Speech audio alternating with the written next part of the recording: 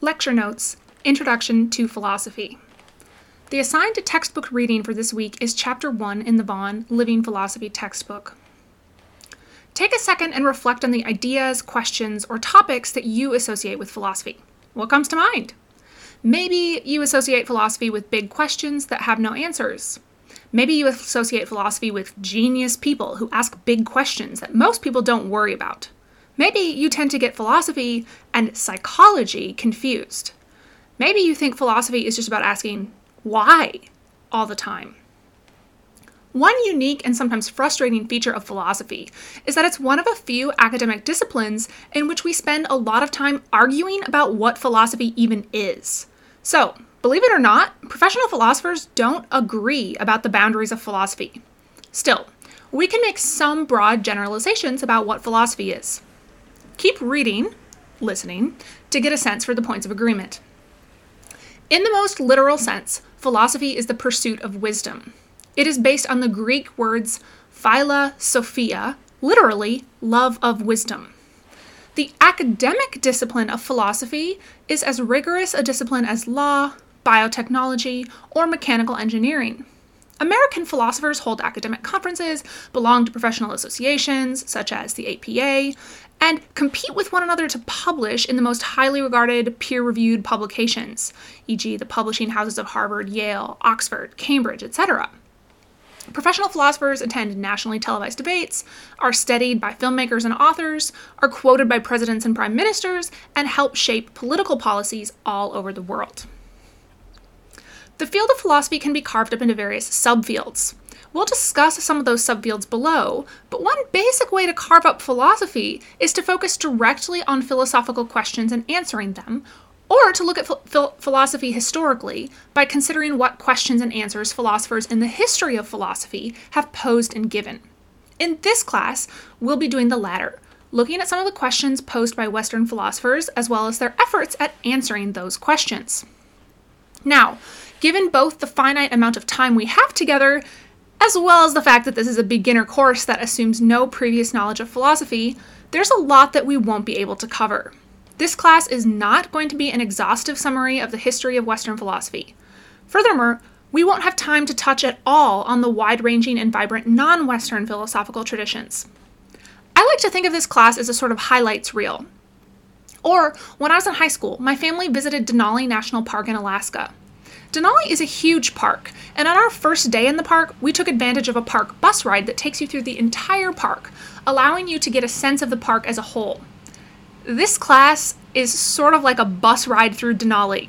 Sadly, we don't have much time to get off the bus and go for a long walk and really truly experience our surroundings, but we'll get a glimpse of lots of different things as we speed by. Still, even though we'll be studying the history of philosophy in this class, it's not really a history class. I won't make you memorize dates or facts about historical events. Rather, like all philosophy classes, the engine driving this class will be the philosophical questions themselves. Some of the questions we'll consider, some very briefly, some more in depth, in this course are: 1. What makes for a good argument? 2. What does it mean to be wise? 3. What can we know? And what is knowledge anyway? 4. Does knowledge mostly come from the mind or mostly from experience of the world? 5. What does it mean for something to be true? 6. How does what we desire shape who we are? 7. Is there a human nature, or is our nature up to us? 8. What is this thing called the self? 9. Should we have rules that have no exceptions? 10. What is a good human life? 11. Is it okay to do something bad if it brings about a good outcome? 12. What does it mean to live authentically? 13. What is the best way to run a society? 14.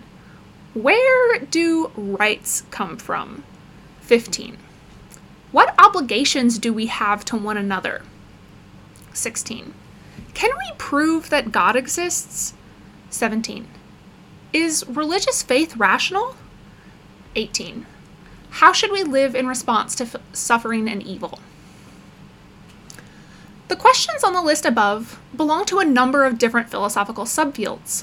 There's no hard and fast rule about how many subdisciplines there are in philosophy, but I tend to think in terms of the big three: metaphysics, epistemology, and ethics. Metaphysics is the fundamental study of what ultimately makes up reality, unlike physics, which is the study of physical reality.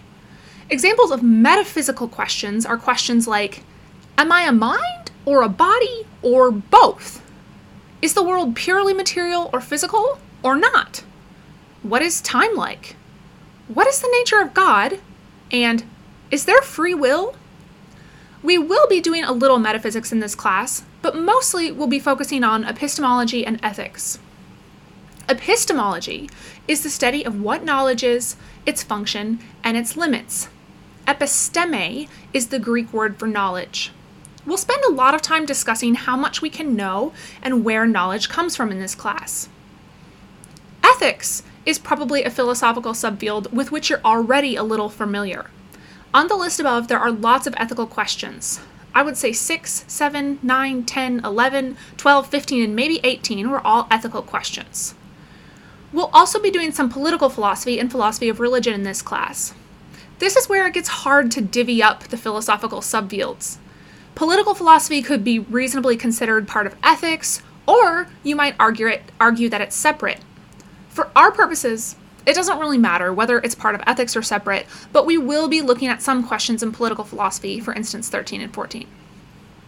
Philosophy of religion is also tricky. Some questions in the philosophy of religion have to do with metaphysics, like questions about the nature of God or the soul. A lot of other questions in the philosophy of religion have to do with epistemology, for instance, questions 16 and 17. In this class, most of the philosophy of religion will fall under the heading of religious epistemology, i.e., questions about the rationality of faith and whether we give good arguments for the existence of God. Another important subfield we'll study in this class is logic. Logic is the study of the rules of reasoning, what makes for a good argument, and common errors that we make in reasoning. Each module for this class contains a short logic lesson that you'll study alongside the lessons on historical philosophy. Up until now, we've been talking about the kind of questions philosophers ask. However, philosophy is not just defined by a list of questions. Philosophy is also defined by how we try to answer those questions. For instance, metaphysics, the study of the nature of ultimate reality, sounds a bit like science. Scientists study the nature of physical reality. Epistemology, the study of knowledge, might sound a bit like psychology. Some psychologists study how humans came to form their beliefs and the way that humans reason. Finally, ethics might sound like sociology or anthropology. These fields study how different cultures behave and what they regard as right and wrong. So, what's the difference between philosophy and all of these scientific fields? Philosophy is not an empirical discipline. Answers to philosophical questions cannot be found by studying or observing the external world and collecting physical or scientific evidence. Rather, philosophy is abstract, foundational, and rational. Take, for instance, questions about free will. Neuroscience and psychology can tell us how humans act and what the brain looks like when humans are deliberating and deciding and acting. But free will isn't a physical thing.